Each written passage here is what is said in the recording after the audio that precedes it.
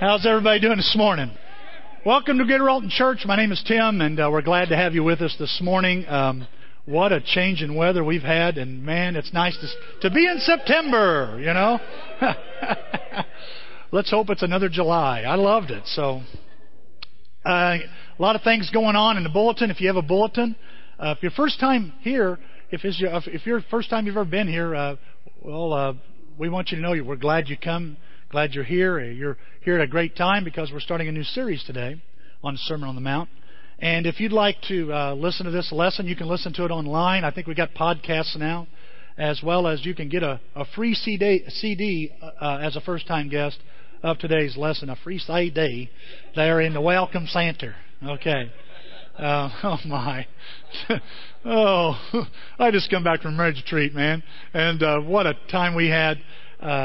Great weekend. And in fact, if you spoke at the marriage retreat, is there anybody here that spoke? I see Chris and Deb. Stand up. We want to see if you spoke at the marriage retreat. Come on, Kim. There they are. There was our speakers. Thank you.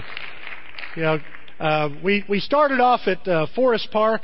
This year's theme was "Meet Me in St. Louis" and "Meet Me at the Fair." Remember that song? Meet me in St. Louis, Louis. Meet me at the fair. Yeah, my wife thought it was part of the baseball song. And for years she thought it was part of the baseball song because it followed right on the heels of the baseball song. And I said, no, it's a separate song. And she started reading the words to me. And that's where we got the idea of a theme for the weekend. We thought, why not just meet across the river in a city that's filled with so many things that are right under our noses? And then we got to thinking about, why not talk about some things in marriage that are right under our noses? For example, this thing right here, how we talk to one another, and also how we treat one another. We talked about kindness. Chris and Debbie Weiler talked about communication, did a great job. We got to see who's on first from beginning to end, Abbott Costello, and it was awesome. It was awesome. And because one of us, I looked at Denise and go, you ever felt like that? She goes, all the time. And I go, okay. And then Paul and Jenny Mariolos talked about kindness, and it was just great to see, the two of them talk about this, and Paul talking out of weakness. It was just really cool as he was just sharing. And whereas Chris and Deb made us laugh and learn, I felt it made me laugh and learn. I don't know how everybody else was, but with Paul and Jenny, it was more about thinking. Really thinking about things. They had a great picture of Jenny's view of kindness. She'll just couple, with their backs to you, walking with the scripture at the bottom is beautiful. And she goes, that's my idea of kindness. And then Paul goes, here's my idea of kindness. And it's a Navy SEAL with tattoos and the black on, And it's a passage where David says, Lord, you've given me the strength to bend a bow of bronze. And I'm going, oh, that's true.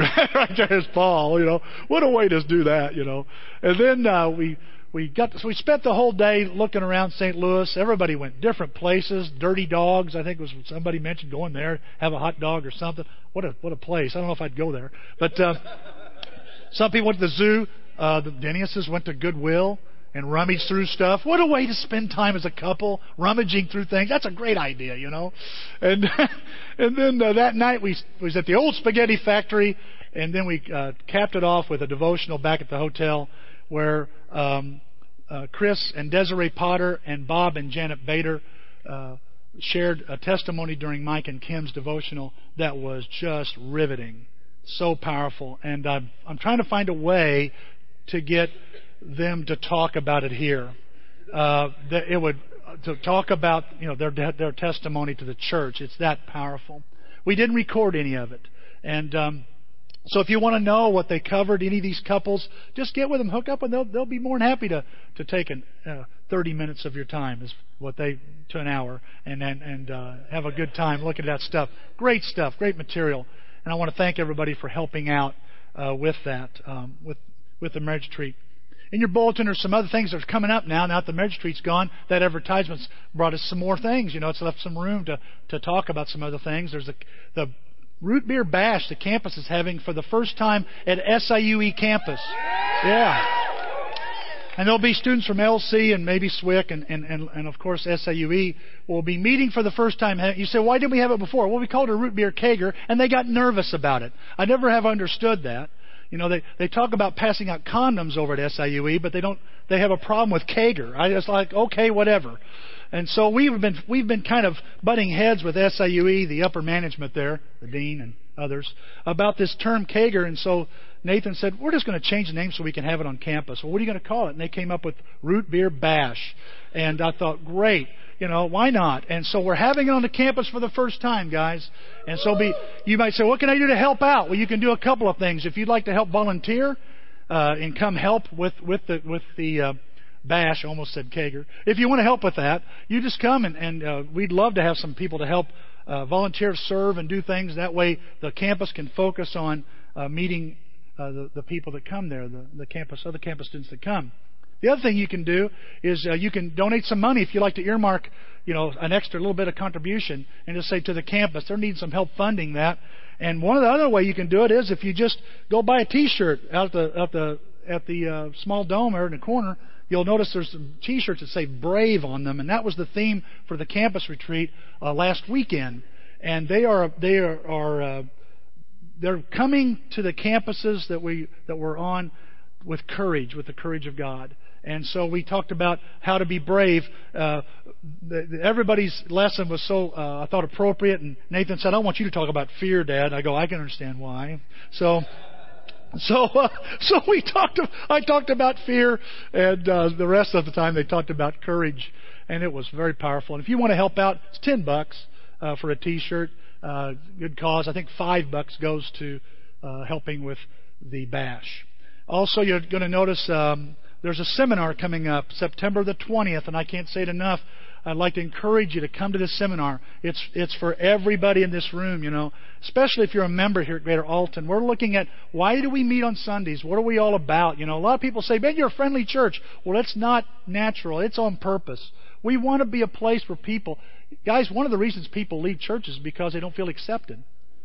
They don't feel accepted. And it doesn't mean that you affirm and you approve of everything that a person does. It's not what it's about.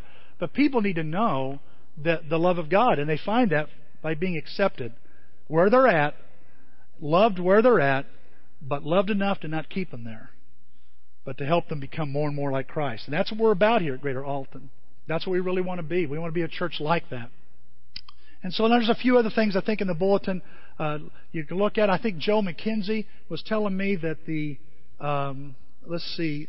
a Krispy Kreme.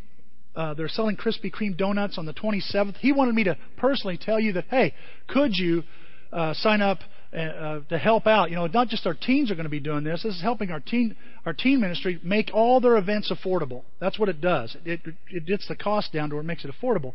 But they could sure use some adult help. And Joe is a little nervous. He says, Tim, the number of locations will be determined by how many that sign up. If only 2 sign up, we're going to have 1 location and 1 long day of selling donuts. So if you can help out, just maybe a couple hours. Say, sign up and say, hey, I'll come and help you for a couple hours. And it's to help our teenagers make the cost of their events more affordable for families. All right? Okay, one last announcement. Angela Mitchell, she got married. Stand up. Show everybody you got a ring. Woo-hoo! I think that's so exciting. James is coming in, just grinning like this, and here comes Angela right behind her. What's going on? And she goes, look, I got married. And I want to tell you something, guys. She knows this, and some of our couples know what I'm going to say. Repentance is refreshing. That's all I'm going to say. The Bible says that. When you repent, it's refreshing. And I'm so happy for you. I think it's so exciting. And so, congratulations, Mrs. Mitchell. Okay, I know I've forgotten something, but let's keep going on here. I come back from marriage retreat and I'm all messed up. All right. We're in a series, almost said a marriage series. We're in a series of lessons called Living Like a King. And when you think about living like a king, what comes to your mind? I think of, don't you? Laying there on all them pillows, couple of women, and the grapes, and all I got to do is go, and here comes somebody else to serve me. Living like a king. That's what living the dream. Yeah, and for most of us, that is just a dream. I mean, it's not. But Jesus was the King of Kings. And the Sermon on the Mount, we're going to be looking at this for the next several weeks, it's the sermon, the best sermon ever of the King of Kings. And it's the secrets on how to live like a king, on how to live like Jesus. He come to this world, in fact, He said He was born to do this very thing, is to share with you and I, to share with mankind what matters to Him. It's been said that the Sermon on the Mount, and this is found in Matthew 5 through 7, and a little bit of it's found in Luke 6. It's been said that the Sermon on the Mount was the core teachings of Christ. By the way, they weren't just one sermon, but a series of sermons. Jesus believed in preaching in series. And what's interesting is that it's believed by most scholars, if not all, that the rest of the New Testament is commenting and clarifying what Jesus is saying. And if you ever want to know a book that really does that well, it's the book of James. The book of James does that. And so today, what I want to talk about is what makes the sermon good. The best sermon ever. Have you ever Googled that? I Googled that this week. Best sermon ever. And I could not believe what you find. T.D. Jakes, best sermon ever. Bill Hybels, best sermon ever. Rick Warren, best sermon ever. And a host of other people, some I've never heard of. One guy, a youth minister, best sermon ever. Most downloaded sermon of all time. And it's a guy jumping up on all these teenagers telling them they're going to hell. And I'm like, wow. I bet you in that room it wasn't the best sermon ever. But everybody's like, wow, he is throwing 3 fits in a prayer. And that's in the preaching business, that's what you do. You throw 3 fits in a prayer. That's what you do. That's what they claim you need to have a good sermon. I got to thinking about this. What is the best sermon ever? And I believe it to be the Sermon on the Mount. But what makes a good sermon? What makes a good sermon? And I read this week. I thought it was kind of funny. And I'm using my iPad for the first time, so help me, Lord. Okay, it says here, definition of a good sermon. It should have a good beginning. It should have a good ending. And they should be as close together as possible. I thought, I understand that. I understand it. Don't believe it, but I understand it. But I get comments every Sunday. Man, you hit that out of the park. Oh, we're playing baseball now? Man, that was a touchdown. Okay. Thursday night, I didn't see many from the pack, but I get it. Okay. But you get this, and I'll have some people go, what were you thinking? Or they'll give you that look, the stink eye, when they're walking out. I get feedback all the time, and I know not every sermon's the best sermon ever. And when you say to me, that was a great sermon, that's a great sermon, and you might think you're complimenting me, and in a way, I take it as a compliment. I'm going to share with you what I really think. If you really want to compliment me on a sermon, I'm going to share with you the secret that you may not know, a trade secret. That once you figure, that's what makes it a best sermon. Yeah, it makes the best sermon ever. So I got to thinking, what makes a good sermon? What makes it great? And the first one I noticed is that it takes a good speaker. You got to admit, come on. There's a lot of boring people out there. Right? Why are you looking at me? I'm not looking at you. No. I'm not looking at you, Alan. You know what I'm saying? So that just, some of these guys, how's the saying go? If you can't strike oil in 20 minutes, stop boring. I thought, well, okay, I get it.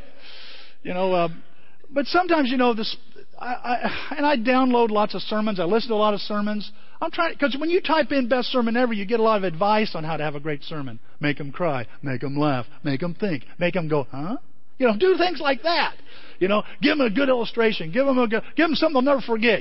Bring in a pony. Do anything you can to get them to go, oh, I get it. It's a good sermon. Well, it starts with a good speaker. And I don't believe in boring lessons. I'm just not one of those guys. But I do believe it ought to be a good speaker. Look what the Bible says here. This is in Proverbs.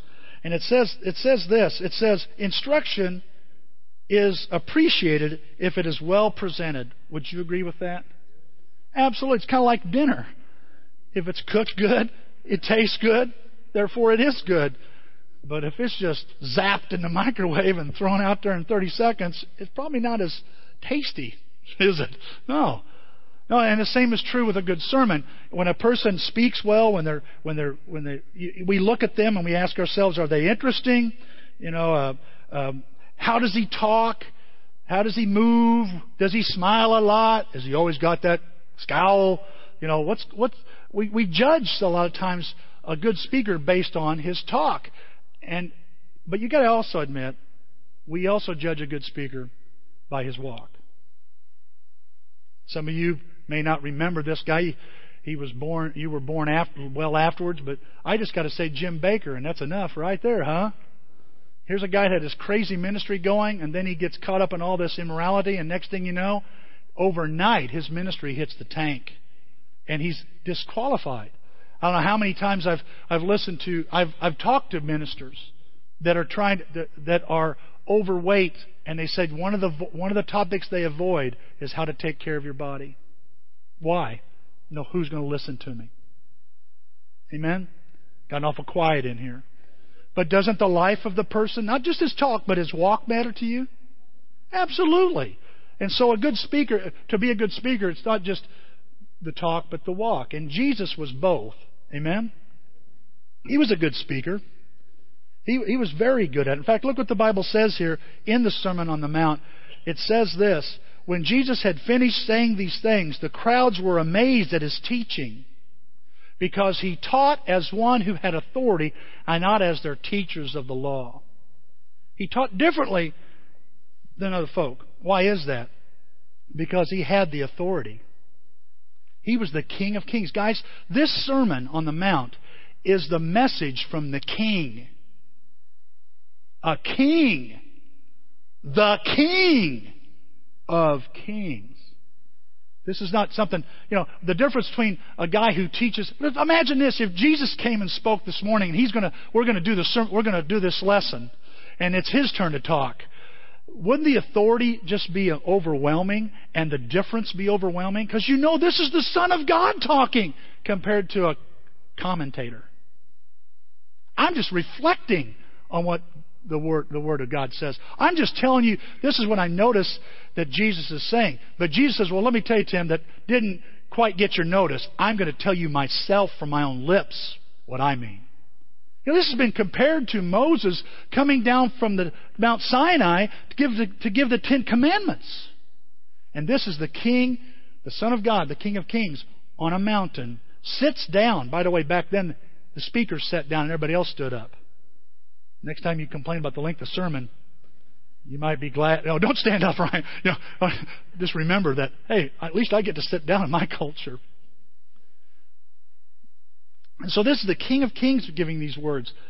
A fantastic speaker, a good speaker, and that's what makes his sermon a good sermon. The second thing it needs is a good message. You got to agree with that, right? Got to have what makes a great sermon? A good message,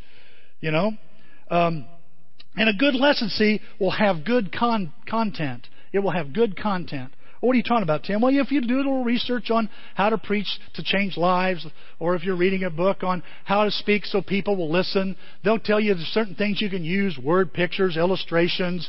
And a good sermon, sometimes we'll say, we got a good movie clip going.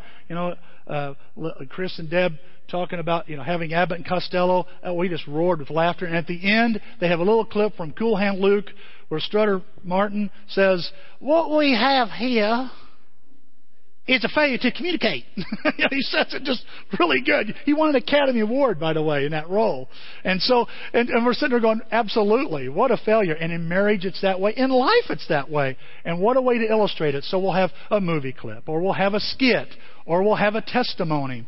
And sometimes, nowadays it seems like we have to keep I got to find a way to keep you all, keep your attention. We got to find ways to do that. Jesus used word pictures. He had no PowerPoint. His points were powerful enough. But it takes a good message if you want a good lesson or a good sermon. And in fact, what I wrote here was a good message is relatable. A good message, in other words, it's easy to follow. I praise God for some of the men here that we have that teach so clear. They're just so clear. I appreciate, Alan's approach to teaching. It's a little different than mine. I would love to be as clear, but I'm a little goofy. Gary, very clear teacher. Would you agree? Very clear, and very precise and very helpful. And you got to admit, I remember one time Willie Dale coming in and he goes, Tim, I just love coming to Greater Alton Church. Why is that? He goes, well, the churches I'm used to going to, the preacher's always going, ha, ha. He says one word, blah, blah, ha, blah, blah, ha, or amen, or praise God, or what, ha. He goes, for the first time I heard something that made sense here. I go, really? He goes, yeah. And I appreciate that. You guys ever listen to the radio? And one time I was listening to the radio with, I think Nathan and I were listening to it, or Matthew, I can't remember. And we're listening. There's this preacher on the radio, and he goes, and then Jesus was standing before the crowd, and you hear an organ go, And then they brought in the paralytic, He began to dig a hole in the roof, and they lowered him down, and Jesus healed him, and he walked on his legs.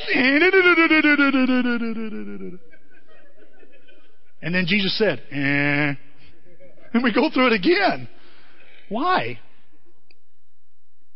Because it's hard to hold your attention in this culture. The media has spoiled you rotten. Well, Jesus, what made His sermon so good was not the buzzes and the whistles and the PowerPoint and the cool movie clip. He didn't say, hey, Peter, roll that clip from last week. No, what He did was, look what the Bible says. This is what made His message so good. It says here, the words I told you are spirit, and they give life. What's He saying? What makes my sermon so good, Tim, is that first of all, it's spiritual. It's from heaven. It's from God. It's eternal. And it's designed to give life. Everybody gets this idea that Christianity is trying to take things from us. Amen. Trying to take something from me. And Jesus said, no, I'm trying to give you life and have it to the full. A lot of people don't accept it. I don't like what you give me. I don't like the life you give me. Well, see, that's your problem, not His. And see, what makes His message so good is it is designed to give life. You got to remember that when you're studying it. You got to remember that when you're being confronted about something. You got to remember that when you don't like something you hear. Hey, this is designed to give me life. And so Jesus, when He talks in the Sermon on the Mount, He says things like, hey, you want to know what makes you happy? You really want to know the key to happiness? Well, it's not what you think it is. It's not like the world. No, you've got to need God so much it's like begging on the street. And He says, here's another way to be happy. The Beatitudes, in other words. But not only does He cover stuff like that, guys, He covers moral issues. He covers moral issues. He covers relationships. And see, we all have these relationships. So Jesus in His sermon series touches on relationships like enemies, spouses, judging people, grudges, anger, and revenge. He talks about lust. He talks about divorce. He talks about keeping promises, ethical things. And then He talks about prayer. So we're going to need to do that, aren't we? And that's His content. And these are the things that we need to hear. And so that's why it's a great sermon. But there's a third element that I think a lot of times we overlook. It's funny. A lot of people, when they come to Greater Alton and they're guests or they come for a few weeks, I've had some people say to me, you have a good sermon like every week, and we're waiting for the shoe to fall. Well, give it time. Or we're waiting, when's something bad going to happen? When are you going to crash? I've crashed and burned so many times. Some people, I think, come to see. Is this that Sunday He's going to go, what stupid thing is He going to say today? Well, you don't have to wait long, okay? But while you're sizing me up and while your friends are sizing me up, I got news for you. I'm sizing you up too. Because the third ingredient that makes a good sermon is a good response. And guys, that's your end of this. You see, your response determines if this is a good sermon or not. Not my sermon, the Lord's sermon. Someone once said, "Is the sermon over?" It was near the end. They heard the closing song, and someone said, "Is the sermon over?" They said, "No, I think it's just beginning. Because as soon as the doors open, we're going to find out." Tim just gave us an introduction. Now we're going to see what the sermon's really going to say. See, you start preaching the moment the doors are open. So Monday morning when you get up and go to work, the sermon begins. Now, I wouldn't suggest you stand up on your desk and go, "Welcome everybody to Greater Alton Church. I'm Bill and I want to talk to you about..." I don't know if I'd do that. But I'll tell you, how you live. I know it's important how I live in the community. I wouldn't want to embarrass you. I hope you don't embarrass me. I hope you don't embarrass your Jesus. Because the greatest sermon ever, the make or breaking point, is going to be determined by response. Look how Jesus says it. This is how He wraps up the sermon. Therefore, He says in verse 24, therefore, what do you mean therefore? Well, here's what it's here for. Therefore, everyone who hears these words of mine and puts them into practice is like a wise man who built his house on the rock. What's He saying? He's saying, man, your response is going to make or break it. Whether this sermon's going to help you or not help you at all. And so I got to thinking, with the time I have left, I got to thinking about this week of how can I make the Sermon on the Mount the best sermon ever? That's because we're going to be studying the Sermon on the Mount. How can we make this the best sermon ever in our lives? Because it should be. We ought to be able to type in Google and they should say the best sermon that's ever done anything to anybody, that's had more impact on anybody in the world, is the sermon from Jesus Christ, the Sermon on the Mount. Well, how does that happen? Or how can I make that? Well, I make the Sermon on the Mount the best sermon ever first when I open my heart to God's message.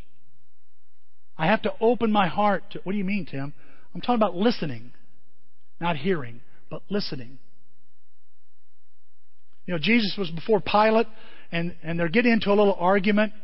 Pilate's kind of trying to save his life, and Jesus is just being quiet. And so Pilate starts saying to him, your own people have brought you here. The Jews have brought you here. What's going on? And Jesus answers in John 18, in verse 36, it says, "My kingdom doesn't belong to this world." Pilate got the idea that Jesus had a kingdom. And Pilate's saying, why are your people bringing you here? This is your kingdom. And he goes, it doesn't belong here. The kingdom's not here. If my kingdom belonged to this world, my followers would fight to keep me from being handed over to the Jews. Look what he says here in verse 37. So Pilate says, "So you are a king." You say you've got a kingdom? So that makes you a king. So you are a king. And Jesus doesn't argue with him. He replies, "You're correct in saying that I'm a king." And then he says this, catch this, "I've been born and I have come into the world for this reason." And what is it? To testify to the truth. Now, I want to ask you a question. So far, we see a good speaker and a good message in that passage, don't we? And look what he says about the response. "Everyone who belongs to the truth listens to me." So the Sermon on the Mount is about listening to what Jesus says. And guys, if this series is going to have an impact on us as a church, an impact on you as a Christian, as a disciple, you must open your heart. I'm going to listen.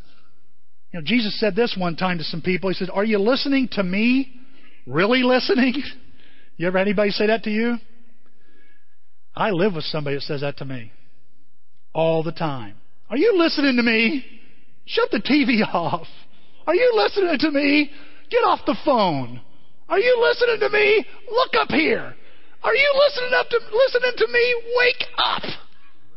I'm sorry, Denise, I dozed off. What were you saying? Ah! And Jesus says, "Will you listen? Are you really listening to me?"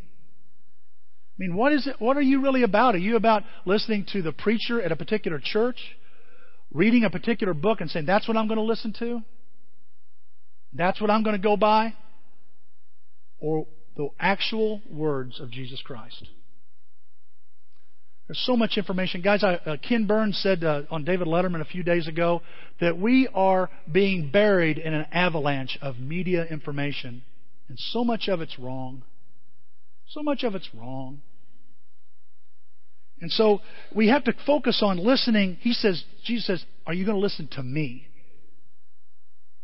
And I hope you'll listen to Jesus over Tim during this series. I get it wrong. I don't always get it right. You know that. Oh, what was he saying there?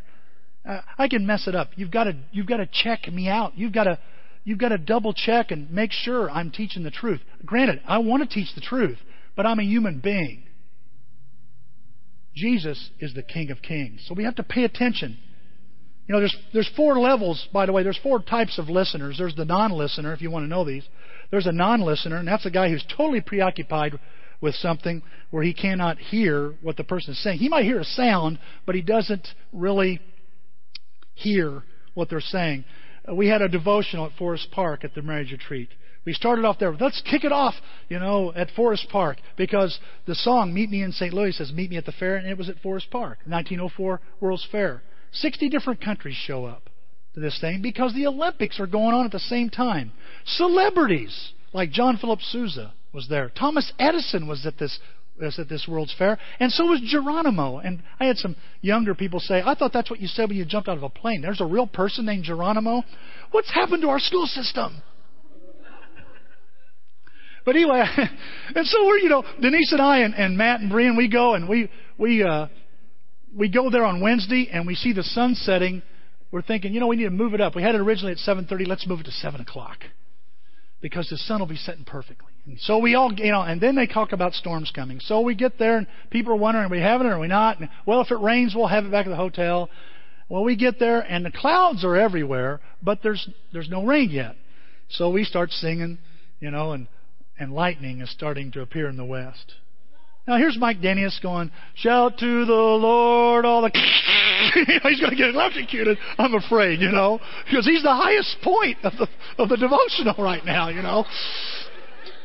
And I'm like, it's like 2 songs, Mike. I'm saving your life. 2 songs. And so finally I get up and I go, okay, guys, here we are. And I start talking about this song, "Meet Me in St. Louis." It's a sad song, and it's the wife is up unhappy, and she goes to the fair and says, "Louis, if you'll meet me in St. Louis, we'll dance the hoochie coochie. You can be my tootsie wootsie. If you'll just meet me in St. Louis, meet me at the fair." And I'm talking about this is so cool. And think about this was here. And they had cotton candy was introduced to the masses. Dr. Pepper was introduced to the masses here. It was such an awesome place. And you know what everybody's hearing? Why? Because behind me, God's outdoing me.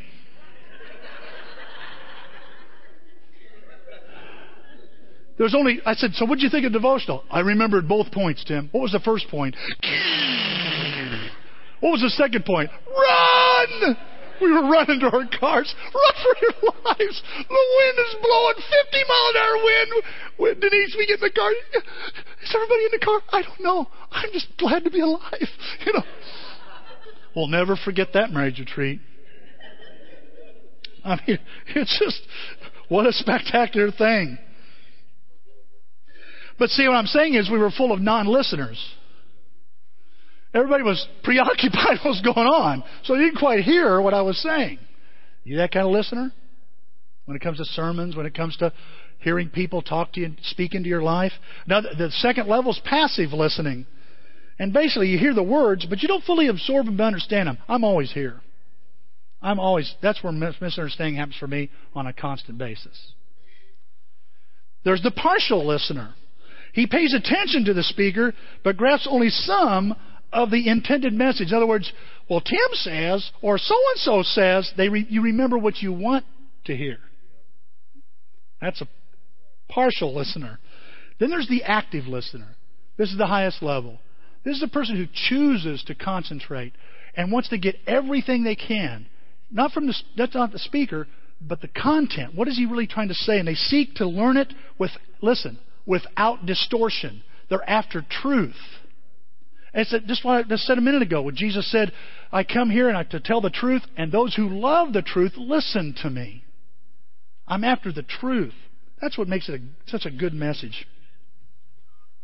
That's why Jesus says, therefore, look at this passage again.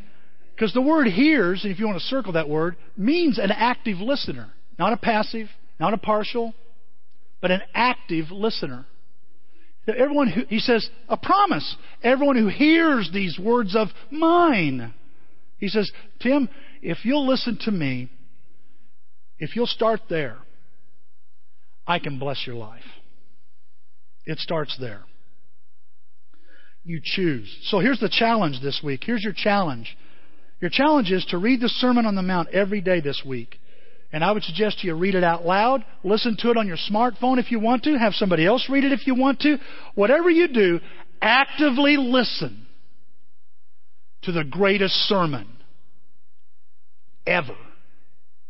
And let it change you. Number 2, I can make this the best sermon ever when I ask God to help me understand His message. I don't know how many times have you ever said this? I've said this. Some of this stuff is over my head. Yeah. Jesus spoke on a 4th grade level. How have we complicated this? Preachers complicate the fire out of this stuff. I've done it myself. And Jesus goes, it's 4th grade level. Are you guys that dumb? No. Well, maybe because we're complicating it. Yeah, we get all the Greek out and all this stuff. The only Greek I know is a guy that down on Broadway that sells a little gyro sandwich every once in a while. That's all the Greek I know, Tim. I understand that. But can I tell you, when you feel like it's getting over your head, why not talk to the one over your head and ask Him? Say, God, could you help me understand this? James says that. He says, anybody need some wisdom? That's what he says there. It says there in James 1, do any of you need wisdom? Anybody here need wisdom? I do. So what do? Read more books? No. I'm not saying it doesn't hurt, but he's not saying read more books. Read more Bible? No, that might do more harm than good. He says, ask God for it. Ask God for more wisdom. And why? He is generous and enjoys giving it to everyone. So He'll give you wisdom. God wants to give you wisdom. So pray, ask God. Ask God, would you help me? Jesus says in His own sermon, He says in Matthew 7, ask and it'll be given to you. He says, everyone that asks, it'll be given. You say, well, Tim, remember, it's got to be within the will of God. Well, I know He wants to give me wisdom. That's within the will of God. So ask away. Right? If you're in over your head, ask the one that's over you. God, how do I get this? How do I understand this? David did this. I am your servant. Give me understanding so that I may know your teachings. Guys, I want you to know, I do this and it works. And I constantly run up against moments where I'm confused. Why is this happening to me? And what does this verse really mean? And is this how I should apply it? Anybody else like that? Don't we? We're all like, yeah, I know Alan and I are. We're constantly going, what? And Gary's the one that'll say, why don't we pray? Huh? No, we need to talk it to death. No, we need to pray, Tim. And so even your elders get together and we'll sit there and we'll pray over something that's confusing us, something that's just discouraging us, something we just can't quite get. I don't like being in the dark, do you? But there's always a little darkness lurking in there. And how do I get out of that? I pray. And there's times when I've prayed, God, I don't even know where to start, like with a devotional, with a sermon series, with a lesson. And I'll say, God, how do I start it? And I'll get an email from somebody that'll say, here's a way. Oh, I'm not reading that. Tim, I just answered your question.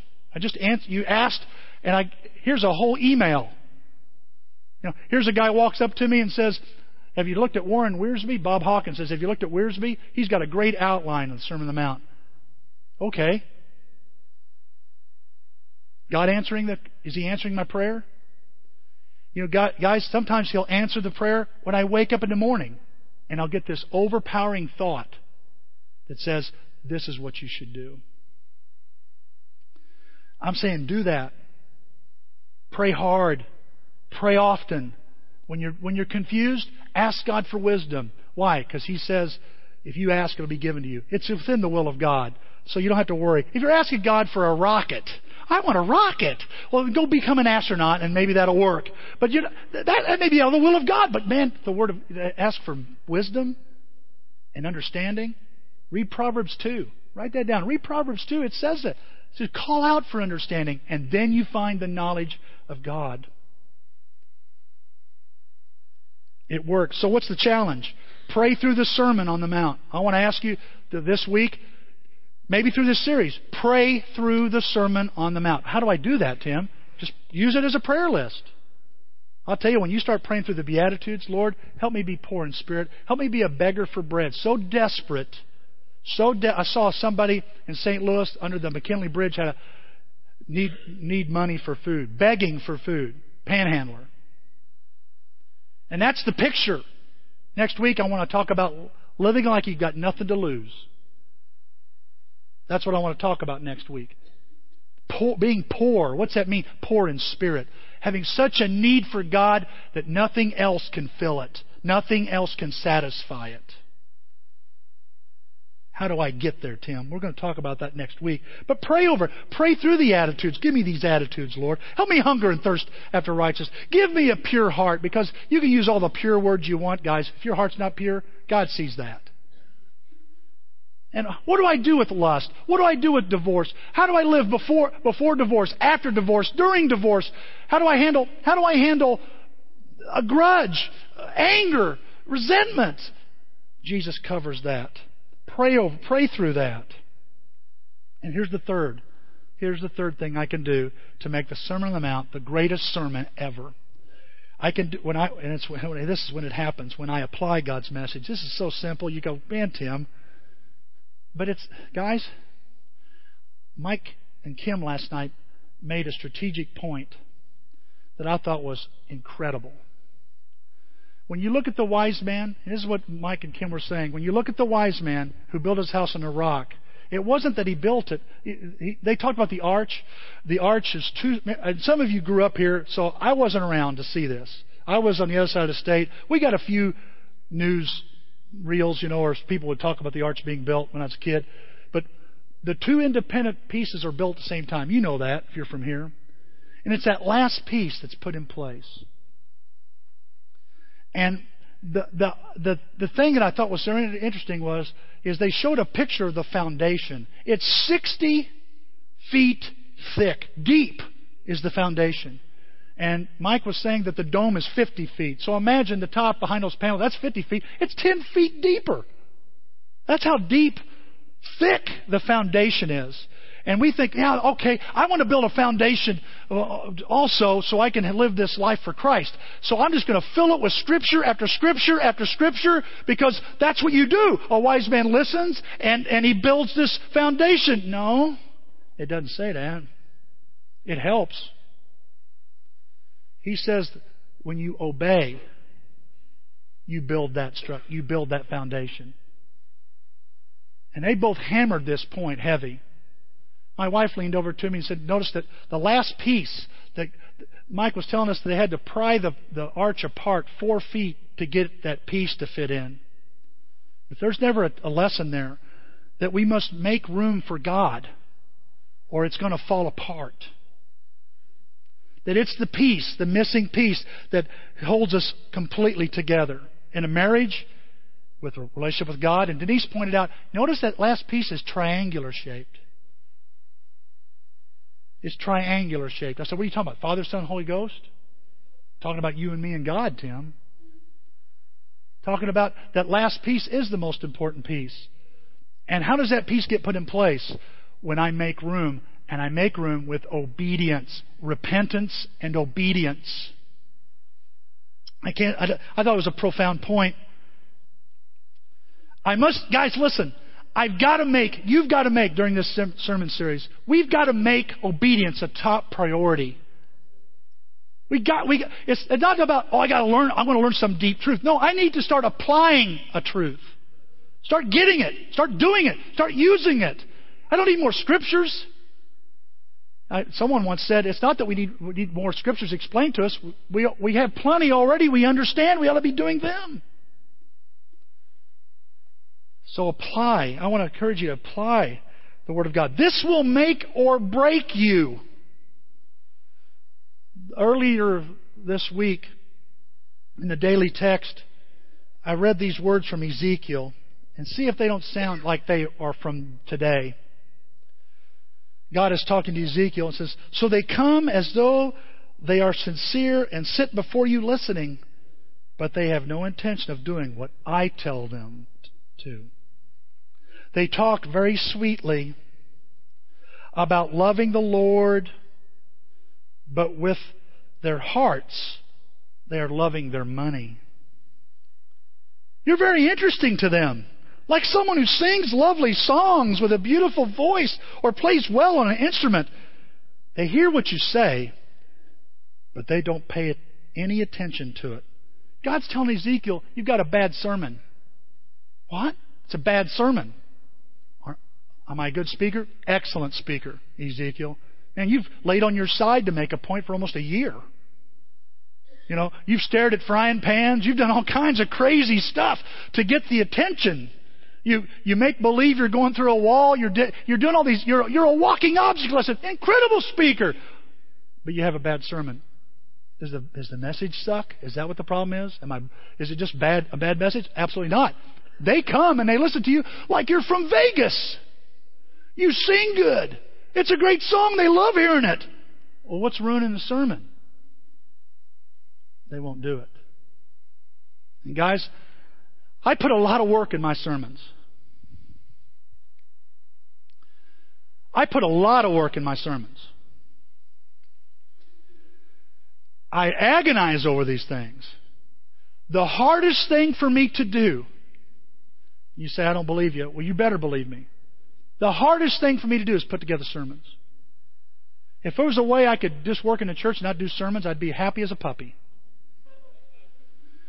You say, but don't you like preaching? I love preaching. But it's the hardest thing to do. I put hours in. I spent 2 hours looking for one verse. And I went, it may not be there, Tim. Maybe you need to move on. Like I got some OCD thing going.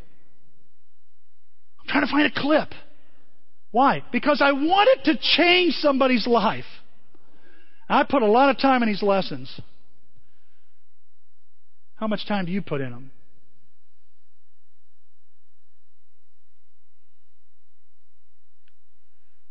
Is the only time you're putting in the sermon when I spit it out in about 45 minutes? That's what's so frustrating. Hours and hours, days, months, praying, thinking, trying to strategize. How are we going to do this? Listening to other guys, boring and exciting, goofy and great. And I'm going, it's so hard. I'm wore out at coming Sunday and like a machine gun. That was it. Compared to all that time? It's not fair. That's the way it is. How much time do you put in this sermon? How much time will you put in this sermon? And I'm not even Jesus. What about Jesus? Makes the trip from heaven to earth, shares His values. Are you just going to go, well, that's entertaining, and applaud? Sing some more. I like the way you sing. But will you pay attention to it? Will you do more than hear it? Guys, this is critical. Someone said, how long should a sermon be? How long should a good sermon be? And someone said, well, according to Jesus, a lifetime. You all concerned about how long I preach? You better get concerned about how long you preach. How long is a sermon going to be in your life? Is it going to last till you get out the door in your car and you're going to go chewing on some animal? I'm chewing on a dead chicken. What are you doing this afternoon? I don't know, eat more chicken. Or is it going to be, I really want to change.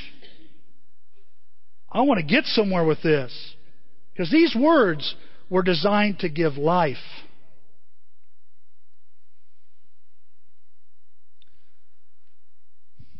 I got to stop. Look at these two passages. This is Jesus saying this in His Sermon on the Mount. He says these two things I wanted to point out. He says, blessed are those who hunger and thirst for righteousness, for they will be filled. That's a promise to you and I. To hunger and thirst after righteousness. What's righteousness? Well, there's a lot of opinions about what righteousness is. It's what's right. Well, yeah. It's doing what's right. Yeah. It's doing what God wants. Yeah. It's doing what pleases God. Absolutely. And if you hunger for this and thirst for this, the Bible promises you'll be full of His righteousness. He says, pray about it even. Look at this next passage. He says, when you pray, your kingdom come, pray your will be done. What do you mean? By somebody else? I want the will to be done. Make sure Tim does it, Lord. I appreciate the prayers, and I'm praying the same prayer too. But are you praying, Lord, I want that will to be done in my life? Your kingdom, it's here, so help me build it here. Help me build it. And I build it one brick at a time through obedience. Even Jesus said in the Sermon on the Mount, look at this passage. This is the passage that scared me to death when Denise and I were studying. Not everyone who says to me, Lord, Lord, will enter the kingdom of heaven, but only the one who does the will of my Father who's in heaven. Application. Application. I don't understand, Tim. I don't understand why God isn't blessing me. Well, maybe you're not applying the Word of God. I apply the Word of God. You applied it once. I did more than once, twice. I'm learning this after 30-some years of being a Christian, that you have to apply it all the time. I need painted again and again. I need to apply another coat of obedience all the time. And it's at different places in my life, in different seasons. And I know for you, it may be in a different spot than it is for me. Probably is.